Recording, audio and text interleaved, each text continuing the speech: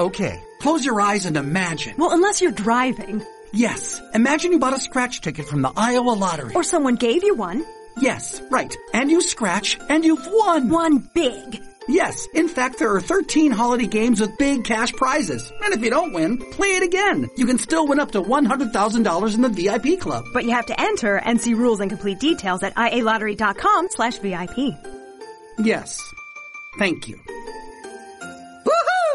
Mary redeemed a $50,000 cash prize playing Chumba Casino this year. I was only playing for fun, so winning this was a dream come true. Chumba Casino is America's #1 social casino experience. It's serious fun. With over 80 casino-style games to choose from, you too could win life-changing amounts of cash. Be like Mary. Log on to ChumbaCasino.com and give them a whirl. That's ChumbaCasino.com. No purchase necessary. Void or prohibited by law. 18+. Terms and conditions apply. See website for details. The voice in the preceding commercial was not the actual voice of a winner. Pass, and it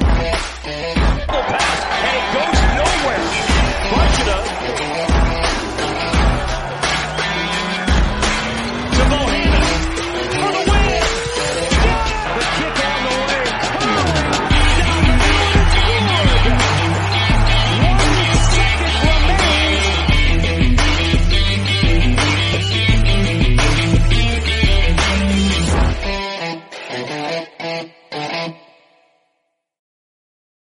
What's going on, guys? Welcome back to Nebraska Hawks Nest. Make sure to give all the videos a like and give us a subscribe so you can get all of the latest updated interviews from all of our Iowa Hawkeye legends. And the one legend that happens to be stopping by today is Julian Vandervelde. How's it going, man? It's going great. It's going, outside, spring's here, days getting longer, weather's getting warmer, so I'm starting to feel it, man. This is a great time. Hey, man, dude, you haven't looked like you've aged a day. You look just like you did back in your playing days, man. I don't know if that's good or bad. I feel like I have less hair than I ever have, and I definitely got some grays now. That's why I got to keep it short. Oh, shit, we all do, man. I do. I've been getting them so bad in my beard. It's insane. It's just, especially the last couple of years, it's like, come on, I'm holding it together like as best as I can, and like that crap's not making it any easier. So I got some little ones in the background. How many kids do you have right now? So we got 3 kids. We got an 8-year-old, 5-year-old, and a 2-year-old. So we spaced them out pretty good, but they are the 2-year-old and the 5-year-old are cohorts. They feed off of each other, and they are both just absolute monsters, which is great. To a certain extent, as long as you get 2 parents, you can always be man-to-man coverage with them. As soon as you get into zone, somebody gets open, and then there's problems. Yeah, we have 3, and it's our middle and our youngest. Whenever they get going, it's flipped upside down, and it's just like a freaking rave. I'm like, they're blasting the stereo, like wrestling on the floor, throwing toys, Nerf guns. It's like. Man, like I don't ever remember like just letting it loose like that when I was a kid. Like I had fun and I went outside, but I didn't treat my parents' house like a frat house. No, did you have siblings though? I did, yeah. I had 2 brothers, and I was mostly outside, like playing basketball, playing football, like doing things outside. And when we were inside, it's like you keep it together, otherwise mom's gonna get pissed off. And I think our generation of parents is just way more laid back than the previous generations. I don't know why it works out that way, but it seems to be, in my opinion, everyone's a little different, but kind of a generational thing that it's just like most parents, because I'm fairly close to your age, and it seems like most people I know are just like, so much more patient than my parents were. If I would have done half the crap my kids did, I would have gotten my ass beat. So it's because we remember the trauma of our parents beating the crap out of us when we were bad, and it's just like, I don't know if I want my kids to remember me that way. That's what I always tell my wife. I'm like, we need to remember that in 20 years from now, when they're away from the house, I want them to have good memories of growing up. Yeah. I don't want them to be like, I remember when Dad like spanked the hell out of me for doing this, and when they yelled at us for that. I'm like, I don't want that. Like that is not what I want them talking about when they're adults and they decide to get together for a drink on a Friday night. Right. They're going to pick your nursing home, man. You gotta treat them right. Shit, I'm hoping to avoid that altogether. But, that they tell me now I can move in with them if I'm just like not holding it together. That's what they say now. But who the hell knows? Like that could completely change. So you just hope they end up marrying somebody that you like. And That's no kidding there. You know you're old when you start to think like that. That's when, or like if you see a young girl like dressed scantily clad, you're like, oh God, if my daughter ever wore that, I'd kick the crap out of her. Where it's like, and then I think I'm like, okay, that's now I know I'm old because the young me would have been like, ooh, now I'm like, no, you're like, that's somebody's daughter, young lady. You put some pants on. Like that's exactly. When we get there. I feel bad for her dad. I'm like, God, that poor guy.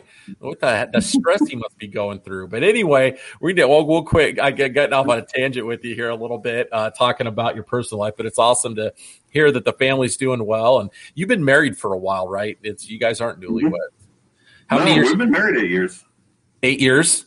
Mm-hmm.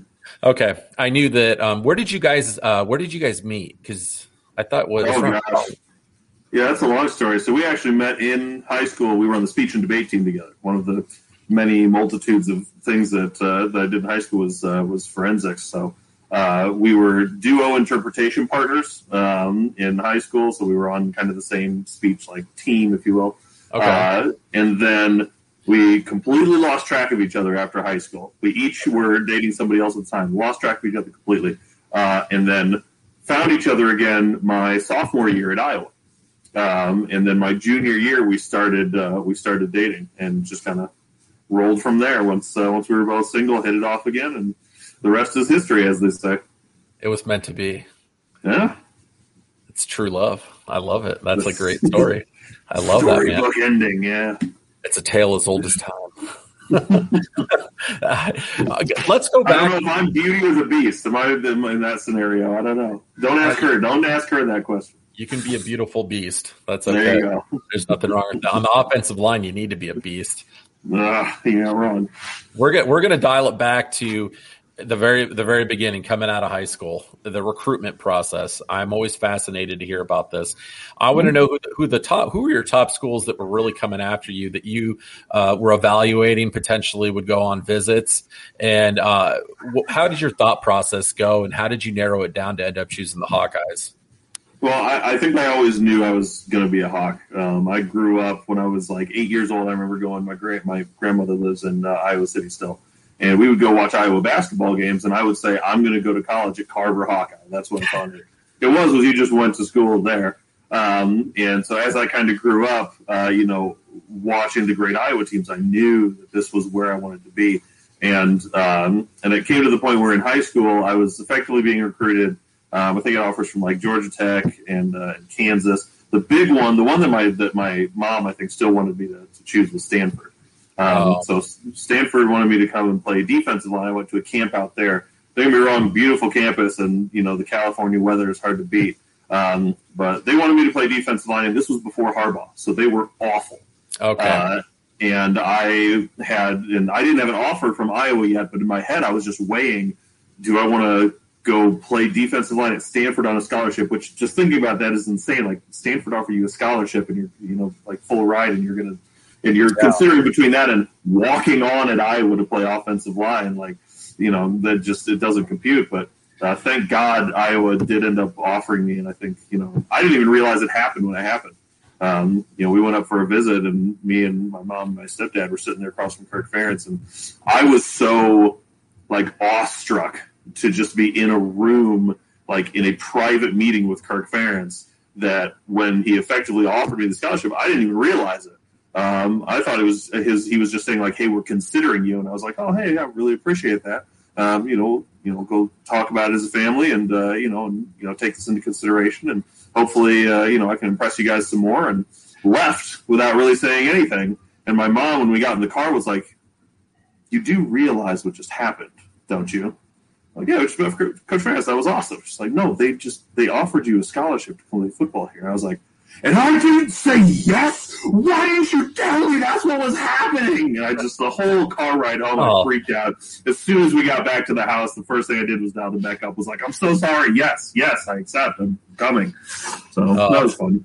That's a great story. And you're not the first guy that's, we talked to Cole Fisher last week, and he was very academically driven, and he had an offer from Stanford too, and went out and visited. And he was like, man, I mean, I wanted to be a Hawk, but that was a hard place to turn down because it's so beautiful out there. And, you come out of school, if you're not going to go to the NFL, which most college players don't, you're going to have a degree from Stanford University. It's like, you're pretty well set at that point. And to come out from Stanford with no debt, I mean, how great would that be? I mean, oh my gosh. I was happy to have come out of anywhere with no debt. I mean, any scholarship you can get to any college to play any sport or sing or dance or do whatever they offer you a scholarship to do, like, is just such a huge blessing, especially in this day and age. So I'm thankful for that. I wish I could have had one. I'm still paying off my student loan debt, so we're working on my wise too. Yeah, chipping away at it, man. It's just like every time I'm like, I think I'm making some progress, and then I get online and I look and I'm like, oh, I'm not really that much. So I don't know. We'll get her done someday. But when you're in college, you don't think about it. And like, I just want to have a good college experience and have fun and get my degree and get into a career. At least I wasn't counting the dollars and being like, I'm gonna have to pay all this back. I'm just like, I'm gonna cash that Pell Grant check. I'm gonna buy some food and spend it at the bar and have a blast. So it's the best years. That's what it's for, though. You're not simply, it's like the last time in your life that you have minimal worries, really, before like real responsibility kind of checks in. So you gotta enjoy those years, man, for sure. Oh yeah. Did you have the opportunity to have much of a social life playing football? Did you and the guys, were you able to go out and have beers or do anything like that? But did they keep you pretty locked down? No, there was a lot of socializing to go around. I was, and still am, and was long before that, a huge nerd. So like the bar scene was not my scene. I didn't really go to parties. I didn't go to house parties. Never really went out and did like bar crawls or anything like that. Like when we had friends come up into town, we might go out to the bars for a night because it was kind of a special occasion or something.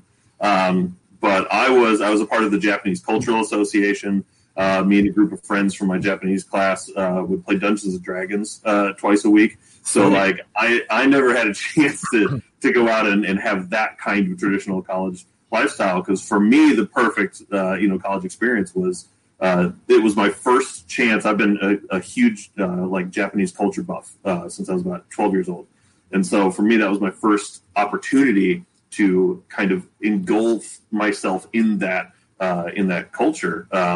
Because Iowa, a lot of people don't know, but Iowa has a really, really good Japanese language program. I didn't know that. So I got really into the Japanese language program, the Cultural Association, everything. It was a lot of fun. Did the guys ever try to pull you out to the bar and say, like, Julian, get out here and let's have some drink? Because usually offensive linemen are known for being able to put down some beers. Oh yeah, and I could. Don't get me wrong. I could. That was back in those days. There wasn't a lot of time when you weren't playing football. But like I had some friends who had a heavy metal band here in town locally, and they practiced at this place called the Band House. And we would have these, all night, just cramming 120 people into this 4-bedroom or this 4-room apartment, like a kitchen, a bedroom, a bathroom, and then like a side room. People spilling out onto the roof of like the little side shed that thank God didn't fall down the whole time. And we'd go through probably a case of Bud Light a person, in a night, and like pass out there and wake up. They were incredible parties, but again, you had like a 2-week span where you could do that. So it was kind of like, this is time to let loose, because the rest of the year, like I'm not a freak athlete by any means, right? You get to like, some of these guys, you get to the NFL, especially, it's like borderline superheroes. So for me, it was all year, every year, thinking about football and, staying in the strength and conditioning and staying, in shape and eating and drinking right, just to kind of be able to compete at that level with those guys. So when I got those little spurts of time, man, I really went off, which I'm sure my liver will thank me for someday. But thankfully, I've learned better by now. What was the most challenging part of transitioning from a high school player into the University of Iowa and becoming a part of that football program? Because they call it tight end U, but it also kind of gets called offensive line U too. It really produces a lot of NFL caliber offensive linemen. What was your toughest transition, do you feel like? I think it was just very strict in terms of what was expected of you. I come from there are some very, very good high school programs in the country. Mine is not one of them. Davenport Central, we're getting better, certainly. But when I was there, I think we won a total of 5 games in my 4 years. Okay. So we were not, we weren't a football school. That wasn't what we were known for. We were a performing arts school. Right? Our band was really good. Our orchestra was really good. Our choirs were nationally recognized choirs. We were consistently high performing, show choirs and stuff like that. So that's where the focus was, not in athletics. So to come from a program that really was pretty loose in terms of its structure and not very successful, to come into this program that, especially in those days, Iowa coming off of going to the Orange Bowl against USC and the catch against LSU and all these great teams that had kind of built this legacy since Kirk took over. Having a weight that you had to hit, having these really structured, rigorous, really intense workouts. My first day there, I came in and I was 325 pounds. And I think they just ran me the whole first practice. I probably threw up 3 or 4 times.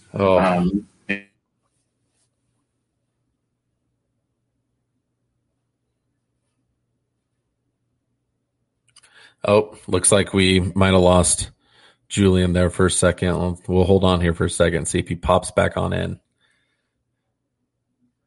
Really had some interesting stories, though, so far, that's for sure.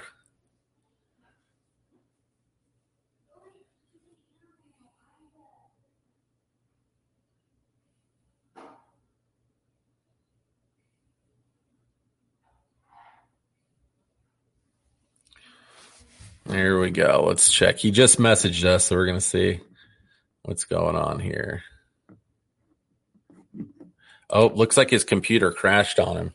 So we are going to bust this out into a 2-part interview, and we'll be back. All right. Thanks for watching, guys. Go Hawks.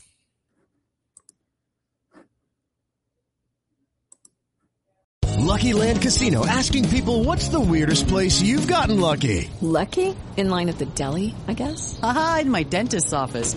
More than once, actually. Do I have to say? Yes, you do. In the car before my kids' PTA meeting. Really? Yes. Excuse me, what's the weirdest place you've gotten lucky? I never win and tell. Well, there you have it. You can get lucky anywhere, playing at LuckyLandSlots.com. Play for free right now. Are you feeling lucky? No purchase necessary. Void where prohibited by law. 18+. Terms and conditions apply. See website for details.